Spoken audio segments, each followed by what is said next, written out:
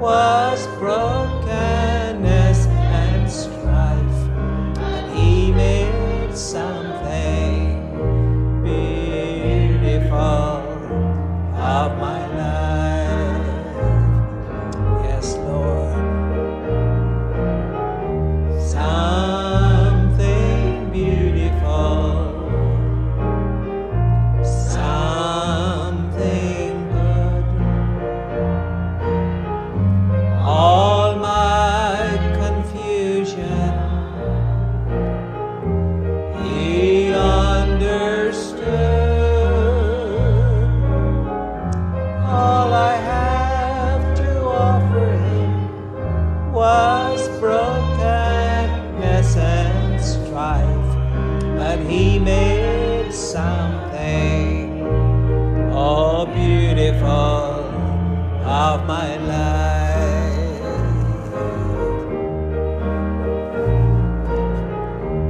Something beautiful, Lord, I thank you. Something good. All my confusion, Lord, you understood. Hallelujah, hallelujah.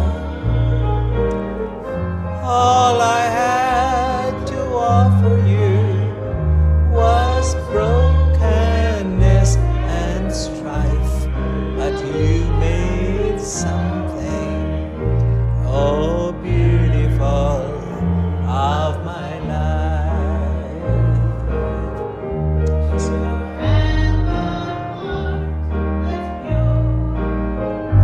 A spirit just like yours, yes, that will endure.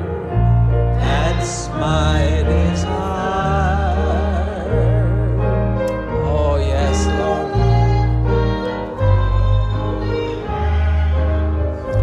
My will to understand truth at your command. That's my desire. Yes, have a heart that's pure, a spirit just like yours, a faith that will endure. My desire.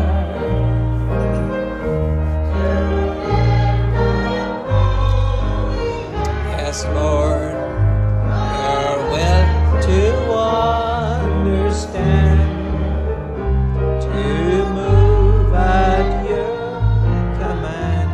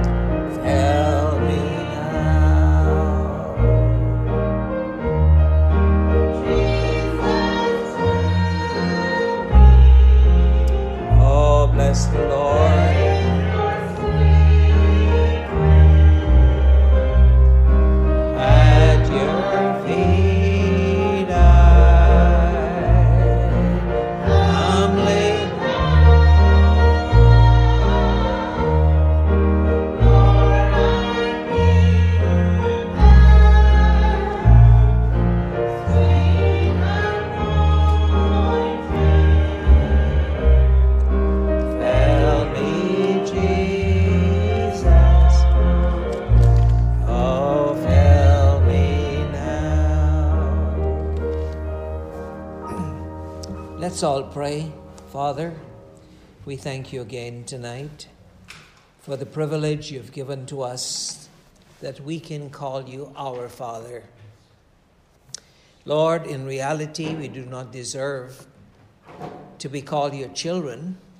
We have failed thee, we are weak, we're shapen in iniquity, and in sin our parents conceived us. But Lord, your grace and your goodness has reached down to us that we could be called your children. Your word tells us when we were ungodly, your Son died for us. And we're so appreciative in our hearts, oh Father, tonight for such a wonderful salvation. Please, oh God, we ask that you'd help us to be sanctified from this world, and let these messages that we hear, Lord, change our lives, not just be a form of entertainment, Lord, but touch our minds and our spirits. Tonight, in a special way, I remember Sister Chandri and her family, Lord, who have buried their sister today. I pray that you'll console their hearts, strengthen their faith, help them to understand that one day, each one of us, if the Lord does not return, will slowly die one after the other. And death is a reality we must face and encounter. But we thank you tonight, Father, for the hope that you've given to us. That in spite of the frailties of this human body and the weaknesses and the easy possibility of death and corruption, that we can have hope in the return of the Lord Jesus and the resurrection of the righteous dead. Help us, we pray. Bless this service tonight. Touch every aspect of it, we pray, Father, in the name of your Son, Jesus, and for his glory. Amen and amen. Praise the Lord. Tonight I had mentioned to Brother John that I want him to say a few words to you. And so I'll be doing this more often. And so while I'm talking to you for a few seconds here, I'll ask Brother John to come up and say some things to you. While he's doing that, you know, it is so good to sing these wonderful songs that we sing.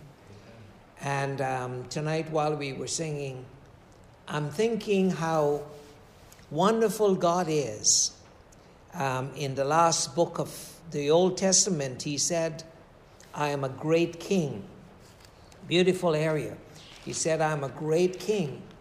And he says, I'm a great king, saith the Lord of hosts, and my name is dreadful among the heathens. And so when we're singing songs like we were singing tonight, the rhythm, the words, the solemnness of the songs, the majestic atmosphere created. I'm so glad that we can come to the place that we can sing praises that represent our God, and not just rhythm to drive us into an emotional frenzy, but we're here to give God praise and honor and glory. Today was a sad day in my family, in that 7 siblings had to bury the eldest in the family. And when people are bonded together, it is a heart-wrenching situation. And it might take some people overnight, depends on how bonded you are. But some people, the sadness never goes away. When Jesus approached his friend's house, Lazarus was dead a few days. And Jesus stood there, and he knew he was the resurrection and the life. But he stood there and he wept. And it is okay to cry. It is okay to let that emotion come up. And it is better to mourn than to laugh. Scripture tells us. And so when we think about the days we're living in here in Ontario, there's another lockdown, not extreme lockdown, but there's another lockdown, and so churches are restricted, and that's all right. We have heard messages for years, and for my assembly here in Mississauga, I've been here over 40 years.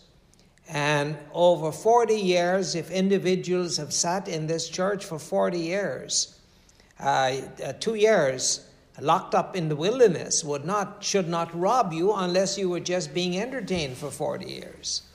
But in 40 years, saints should have had a stability built in their lives. Amen. That if there comes a time in life that for some reason, if I died today, which is possible, because we're living in a frail human body, and no matter how strong you are, one day you'll die.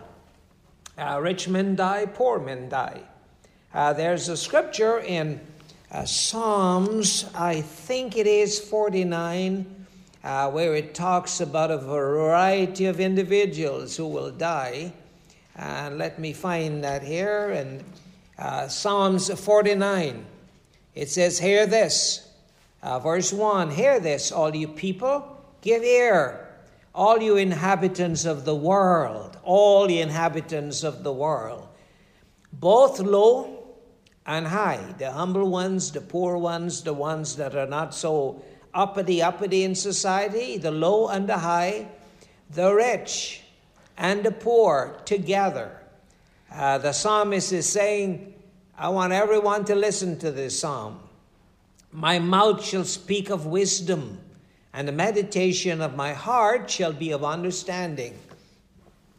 Then he went on to say, I will incline mine ear to a parable. I will open my dark saying upon the harp. And so I believe this was David that wrote this psalm, because David, I'm speculating here, he didn't say who wrote it, he just says psalm for the sons of Korah.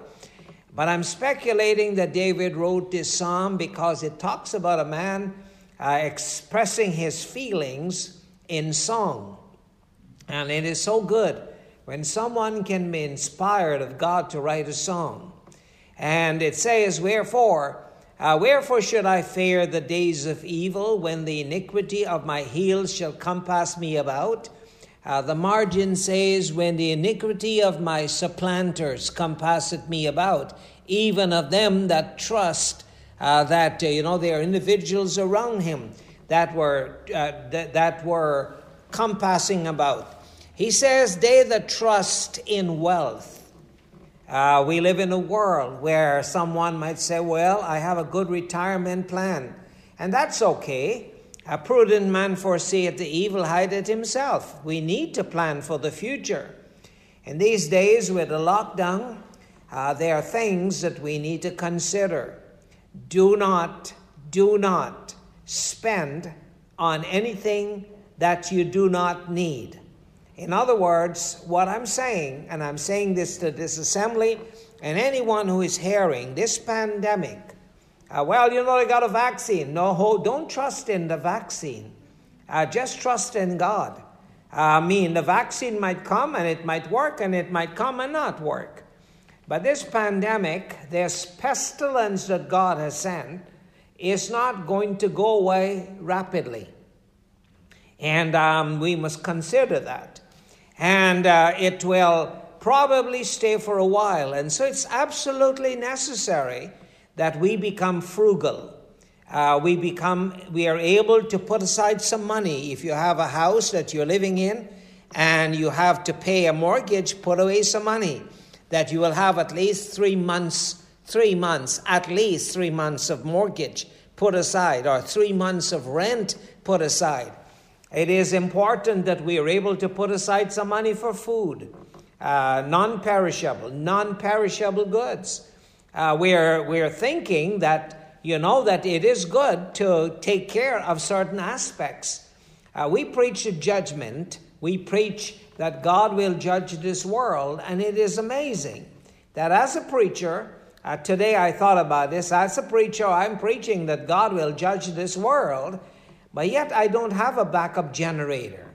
I have a gas lamp. I've got some kerosene lamps. I've got a kerosene stove. I've got barbecue grills with a little burner at the side.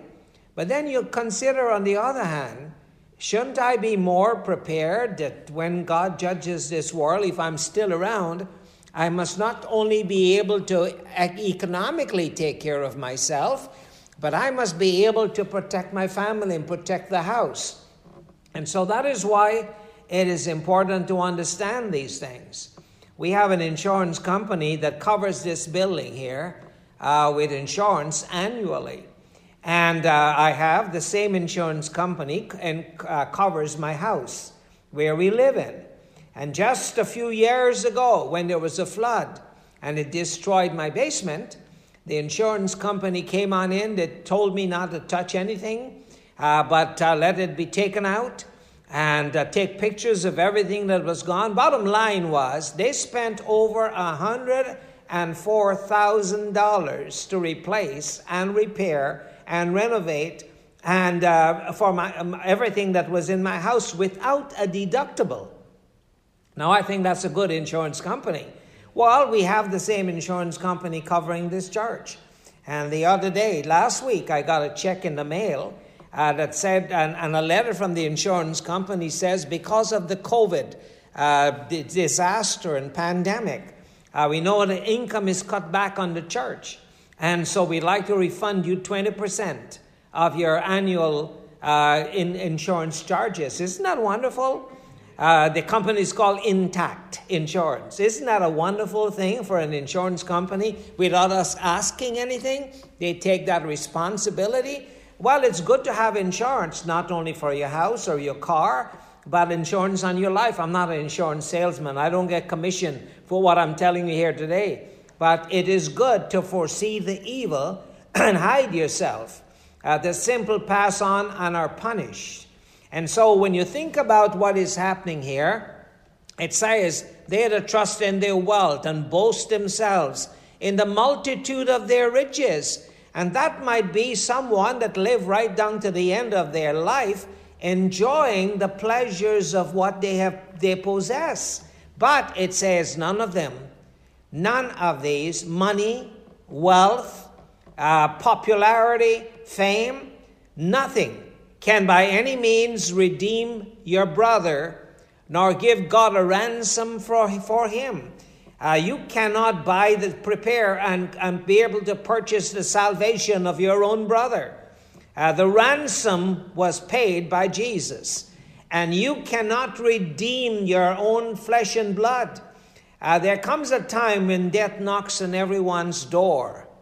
And death knocks on the door. And when death knocks on the door, I don't care who you are. You might be a prince, you'll die. You can be a rich man, you'll die. You'll be a beggar, and you can die. You can be educated, and you will die. You can be uneducated, and you can die. It is important that we understand these things. We understand there's no distinction between the rich and the poor when it comes to life we live and how we die. Got your finger in Psalms 49? I'm thinking. There's another scripture that's popping in my head here right now, and it's in Job. In Job, the book of Job, the very first part of the book of Job, Job was a man that he complained. Remember the other day we were looking at this scripture, never got to the whole thing. He says here in chapter 3 of Job, he says, why died I not from the womb? Because he was suffering, he wished he would die. A lot of people, they wish they would die. And some people wish they would live. I look at individuals that are on wheelchairs and they wish they would live. I look at people that don't have limbs and they wish that they could live. I look at people that have everything and they wish that they could die. It's amazing how this world is strange. And we've got an enemy. He's called the devil. He's not like an enemy with a machine gun waiting to shoot you down. But he's waiting like a roaring lion seeking whom he may devour. And so it says here, Job says, verse 13, now if I was dead, now should I have lain still and been quiet. He would be resting in peace, isn't that right? I should have slept. Then had I been at rest. No bill collectors, no enemy knocking on your door, no gossiper gossiping about you and it's hurting you. No, he'll be at rest. With who? With kings and counselors of the earth. Who is resting? Kings and counselors. You see, it's good to sit here tonight and talk to you, but I can go back in the past and think about great men, world conquerors. World conquerors, today, they're dead. They're gone. They're asleep. They're waiting for a resurrection to come. And this is important that we understand that. And so how we live today is very important. How we live today is important. And he goes on to say, or with princes, verse 15, princes that had gold, who filled their houses with silver. Or, on the other side, a hidden untimely birth, a baby that died stillbirth. I had not been, as infants which never saw the light. He says, when you're dead, the wicked cease from troubling. The wicked cease from raging. They can't do anything because in the grave there's no knowledge, nor wisdom, nor strength, nor power. The grave takes you. We have a lot of mythology, a lot of individuals in this world that will create a beautiful picture about the death. Make death look like it's a wonderful thing. Well, it's wonderful to the person that is really suffering. But death brings an end. It's a cessation of life. It brings our life to an end.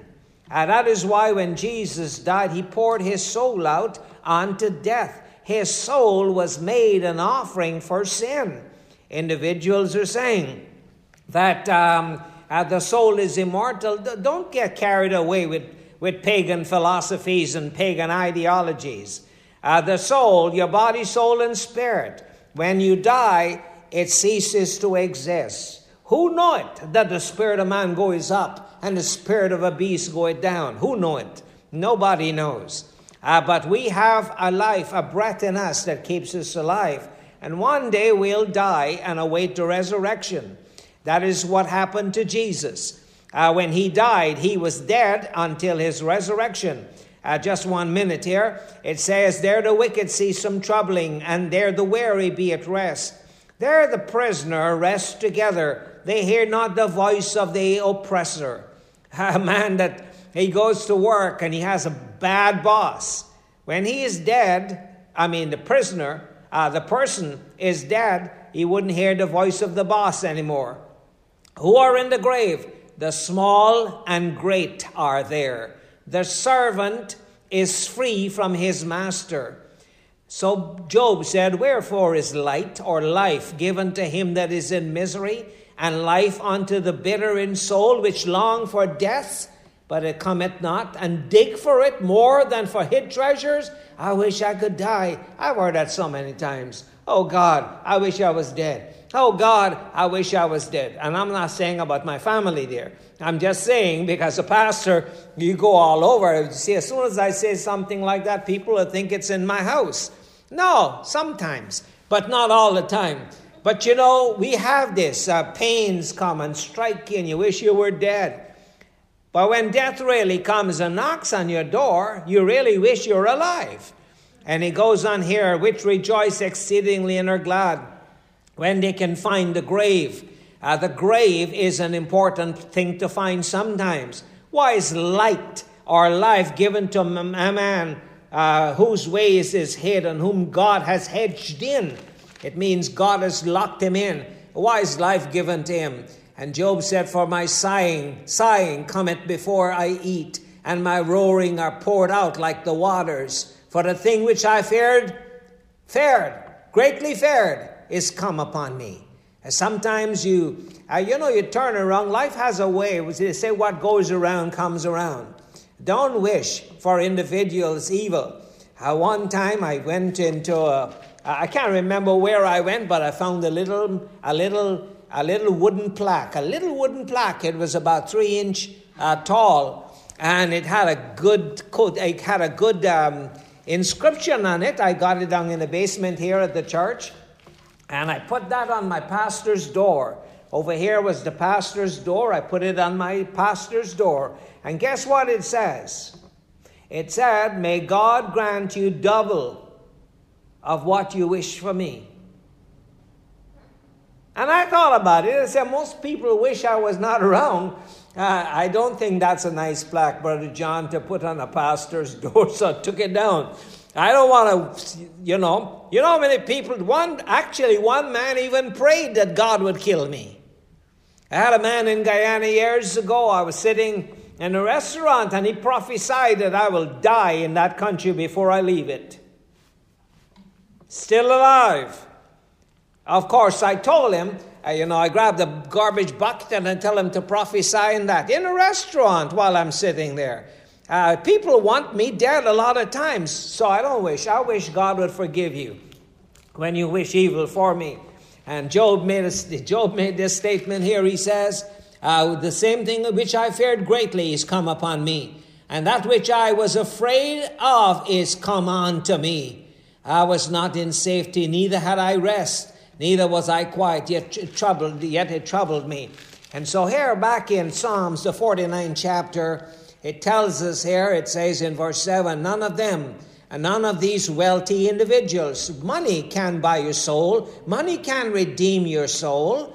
It's good to have money. Money is power. Money is authority. Without money, it's hard to survive. Well, we have survived without a lot of money for years. We learned to trust God. When we were just married, we trusted God for every single meal that we had. We never believe in begging. And that brings me to a very important question, because in these days when there's a pandemic and there's a lockdown in society, you're a part of this church, that is not the time to sit down home and whine and groan and moan. Now is the time to sit down, and if you got some extra money, put it aside and see how you can help somebody that has lost their job, that belongs to the church and has lost their job. We've got saints that are not rich in this church. And it is time that you be able to let some charity come in your heart. And for less than $10, you can buy some eggs, you can buy bread, and you can buy a little bit of vegetables and give someone. For $10, you can do a lot with it. Rather than waste your money on fast food junk, you can give to charity and help some soul. And I think this is a good opportunity. COVID-19 is a good opportunity, now that you're locked in your house, to learn to make your house into a sanctuary. Now that you're home, good time to pray some more. Good time to make a chart and organize your life in such a way that you will draw closer to God. Of course, I'm speaking to the elect. The non-elect would think I'm ignorant. But I'm speaking to God's children and say you find a reason to do, not an excuse not to do. It's a good time to go down to one of these cheaper stores and get some food stuff and put it together in a nice little bag and drop it at somebody that might need it. A lot of people need things, and sometimes at $20 in an envelope, someone would appreciate that. So when we're talking about charity, now is a good time. When there's evil all around, someone can be hungry, and you might be able to help that individuals, but you cannot allow money to redeem a soul, but you can feed the hungry. All right? For the redemption of the soul, verse 8 is precious. It ceaseth, and it ceaseth forever. There he shall still live forever, not see corruption. For we see it, verse 10, for we see it that wise men die. Likewise the fool and the brutish person, they perish and leave their wealth to others. Their inward thought was that their houses will continue forever. It's not going to continue forever. My house is about 25 years old. It needs fixing. After it goes 25 years old, warranty runs out. You got to fix it. Well, worse than the house is my body. This house is 71 years old. It needs ever so often, it needs maintenance. I don't need to look at the weather station to know that rain is going to fall. My bones are like barometric meters that reads what's going to happen, the pressure in the atmosphere. The bones tell you. At a certain age, your bones talk. They talk because age comes in. While before we die, can we do some good to mankind and humanity? Can you use this reason, this season, now that there's a lockdown, sit down and pull some money out of your bank and give somebody some cash? Not every person will appreciate everything because we're different. We're variety. Brother John is from Jamaica. I'm from Guyana. Brother Joe is from Canada. And some of the saints from Africa. You tell us to cook rice and we cook different kinds of rice. So money might be a good gift to give someone. Or something that everybody uses. Everyone uses eggs, I think, and bread. Now is the time to be charitable, all right? But individuals, they think that they will not die. It says, nevertheless, man, verse 12, being in honor abideth not, whether you're honorable or not. And you see, that is why me as a preacher, I'm sitting here as a preacher, I think I know my Bible pretty good. I think I understand the Word of God pretty good. Of course, there are things here that are mysterious to me. I think that I've never, in 50-something years, I've never gone back and apologized to anybody, especially these last 40 years, for anything I said that, that was wrong. And I sit here tonight, depending on the Lord for inspiration to talk to you. You think I had any of these scriptures written down? No. I'm talking to you from plain inspiration. And David went on here, he says, their way is their folly, yet their posterity approve their saying. Think about it. Selah means think about it. Like sheep, they are laying in the grave, and death shall feed on them. Not them. Like sheep, we can be laid in the grave. The rich man, the poor man, everybody's laid in the grave after a while. And death feeds on them. And the upright, the only difference with the ungodly and the godly is that the upright, the godly, will have dominion over them in the morning of the Lord's day, when Jesus will return and resurrect the righteous dead and give rewards to them that obeyed him and serve him. There's coming a time, that's my hope. My hope is not depending that one day I'm going to just find some miracle cure for arthritis. See, the strength and the effort we spend in trying to see how best we can treat our face and treat our health and treat our diabetes and treat all these things, if we pursue everlasting life that way, it will be more beneficial, because what we are treating is that which will decay and decompose after a while, that which will die after a while. Why worry about who will destroy this body, Jesus said, and cannot destroy the soul because of the resurrection of the dead?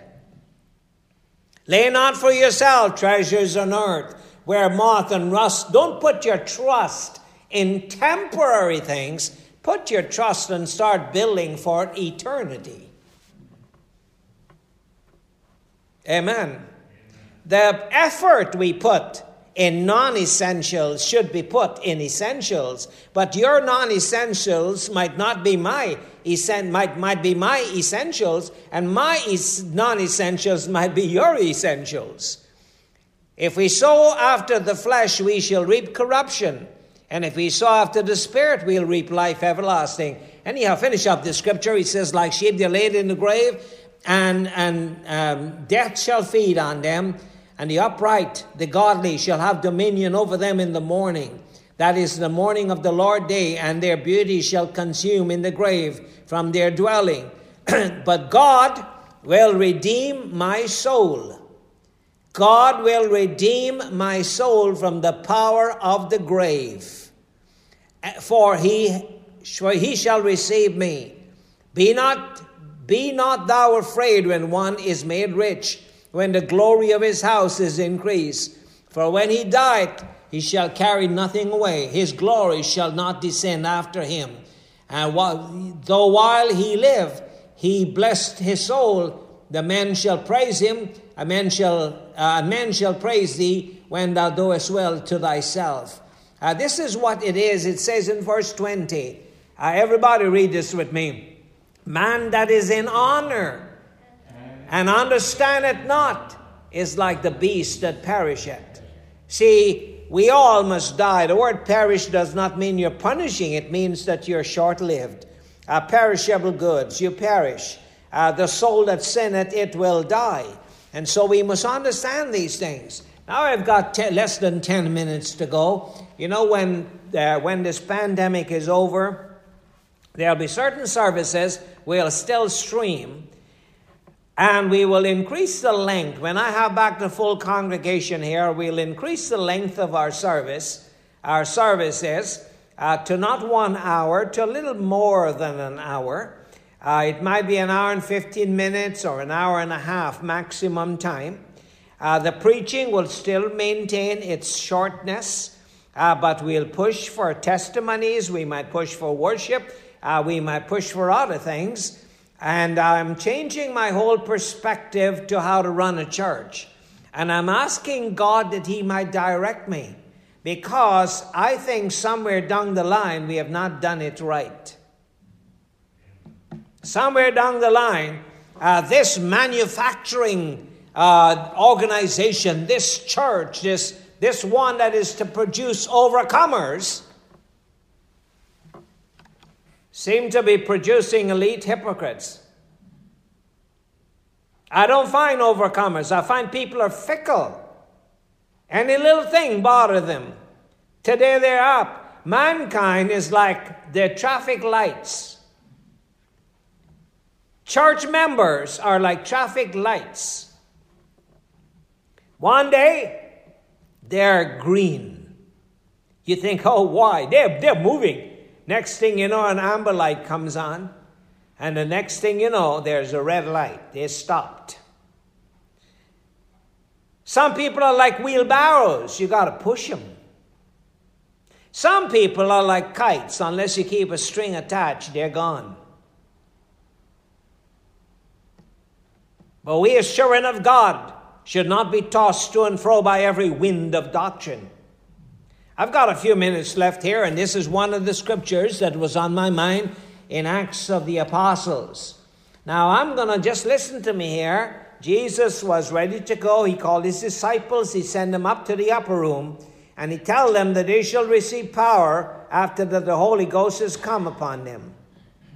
Right here in Acts chapter 1 and verse 6, the disciples were asking him a question that made them look like they did not even know when the kingdom of God would be established. They said, "Wilt thou at this time restore the kingdom to Israel?"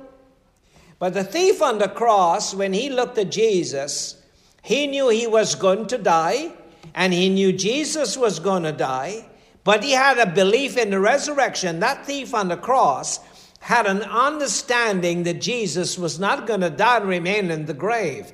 He knew Jesus was going to be resurrected, return to his Father, and come again and establish the throne of David on this earth. And so he asked Jesus this question. He says, a request. He says, "Lord, remember me when you come in your kingdom." That thief on the cross knew more about God than a lot of preachers today know. That thief on the cross had an understanding concerning the return of Christ that the early church apostles did not have at this point in time. Later on, as you go in Acts chapter 1 and Acts chapter 2 and Acts chapter 3 and 4 and 5, you'll find that Peter, after the Holy Ghost got on them. So in Acts chapter 1, the Lord sent them back to wait and tarry in the upper room. Make a long story short, they spent 10 days from the time Jesus ascended up into heaven. They spent 10 days in the upper room. And I would not want to tell you what they did in that upper room, but most of it, I guess they prayed. God was not going to give them the Holy Ghost one day earlier than the day of Pentecost. God is precise on his timing. And so the Holy Ghost fell on the day of Pentecost, and they were all together, chapter 2, verse 1. They were all together in one accord. And I asked Jeremiah tonight, I said, you think, what vehicle did the early church apostles rode in? A little boy asked me that years ago. Funny story. And I said, what? He says, Honda Accord. Because the scripture says they were all in one accord. And that sounds funny. But guess what? They were united. After 10 days, they were not fighting who was going to be the greatest. After 10 days, they were all praying for the same thing. God, give us your Spirit. They had a few experiments they did in before that time, but now they're praying for the Holy Ghost. And the Holy Ghost fell on the day of Pentecost, and Peter preached a powerful message on that day.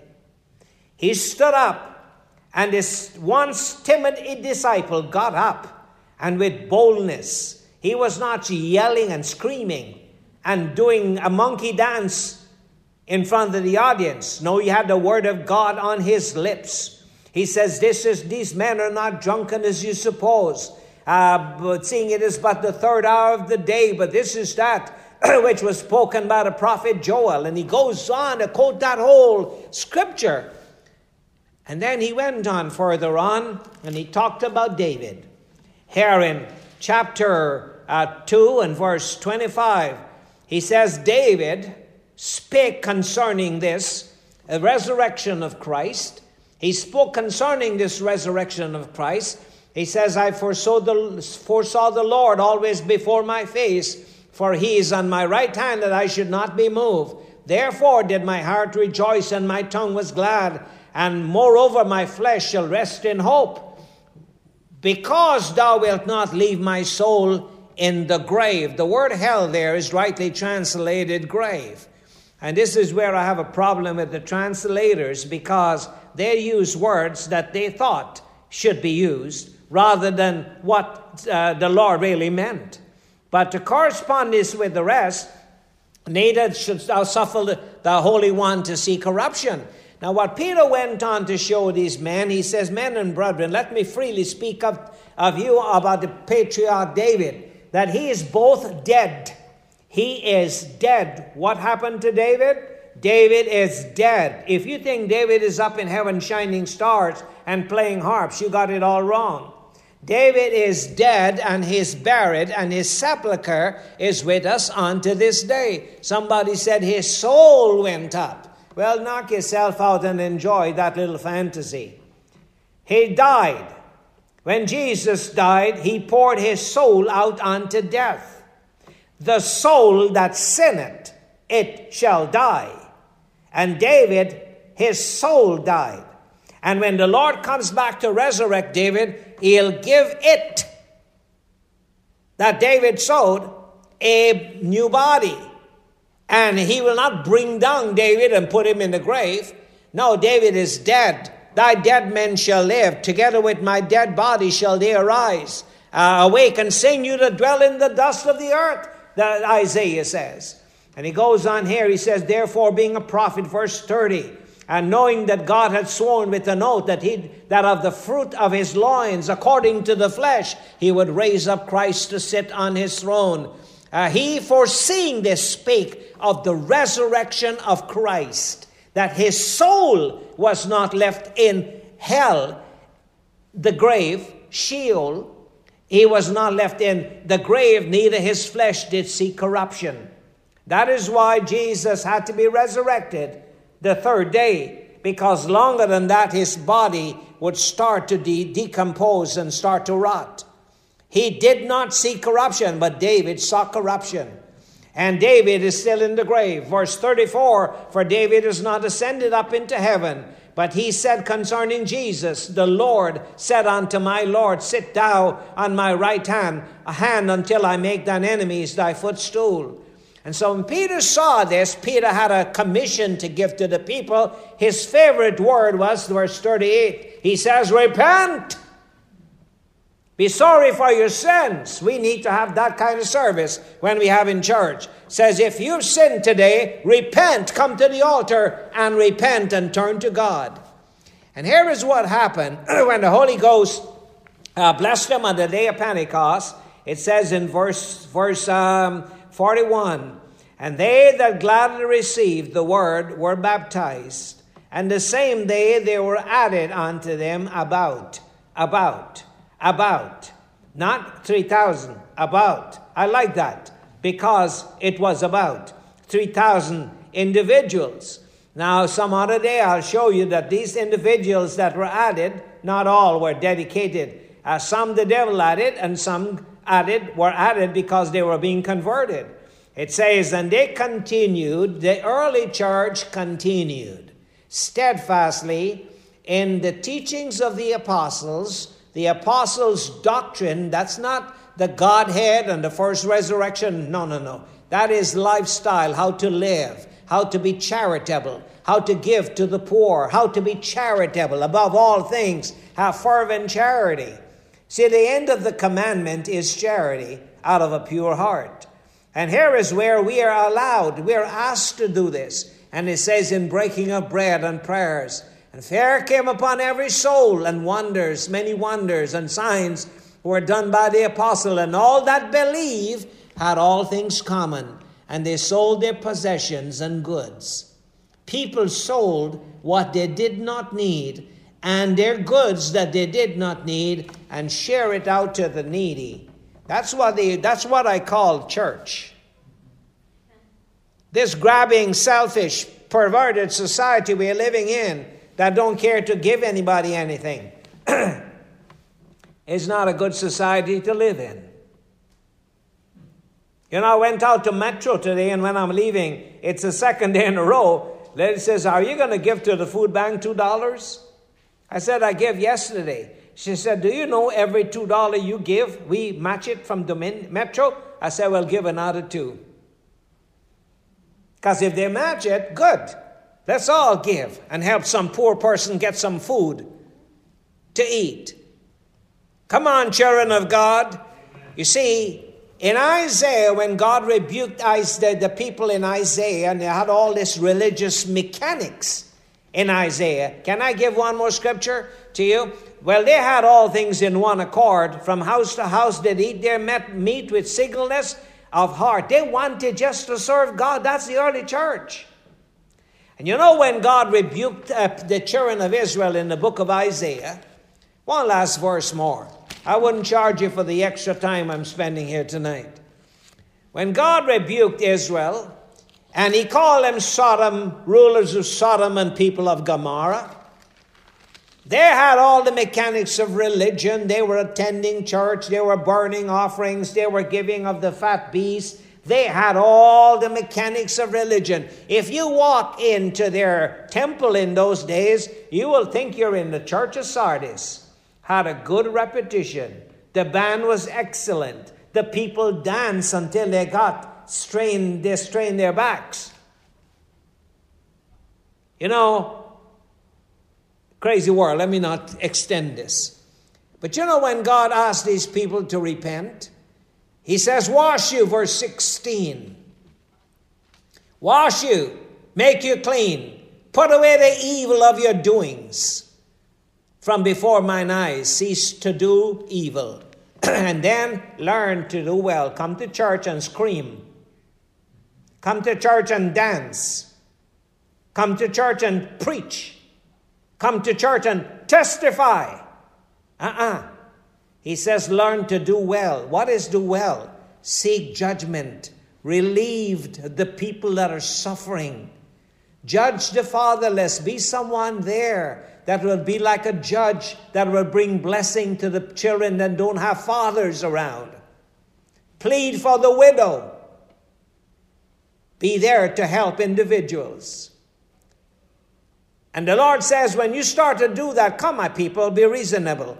Let's reason together. Though your sins be as scarlet, they shall be as white as snow. Though they be red like crimson, they shall be as wool. He says, if ye be willing and obedient, you shall eat the good of the land. If you refuse and rebel, you shall be devoured with the sword. In other words, what God is telling Israel was what he told Nebuchadnezzar. Break off thy sin by righteousness, and thine iniquity by showing mercy to the poor. Today is our opportunity to help somebody that's in need. Reach on into your stingy wallet and pull a $20 out and put it in an envelope and give somebody, and it'll change your wallet. Instead of a stingy wallet, it'll be a charitable wallet that will be a blessing to individuals. Be a blessing to individuals. Be like Job was. Made the widow's heart sing and the fatherless rejoice in the Lord. Today is a day that we can incorporate the apostles' doctrines in our midst by learning to live and be profitable to the people around us. Learn to give to those that don't have. Learn to help the widow across the street. The poor man that looks like he's got nothing to eat. Stop and buy him lunch. That's the kind of Christianity we need today in our society. Don't use COVID-19 as an excuse. Don't see a reason not to. See a reason to. Let's pray. Father, we thank you again for another night in your house. We ask your blessing, O Lord, on this word that I preached tonight. And we pray that, O God, it will minister and give direction to the souls, everyone that has followed me tonight on this live streaming. Touch our hearts, O God. Help us not to only want to do good, but to seek out opportunity to do good. Not to sit passive, but to reach out and find out how we can be helpful to an organization out there or to an individual right in our assembly, to someone who is in need, Father. Help us, O God, to learn to be charitable. Above all things, to have charity. Father, we pray in Jesus' name that you'll bless this message to our hearts. Amen and amen.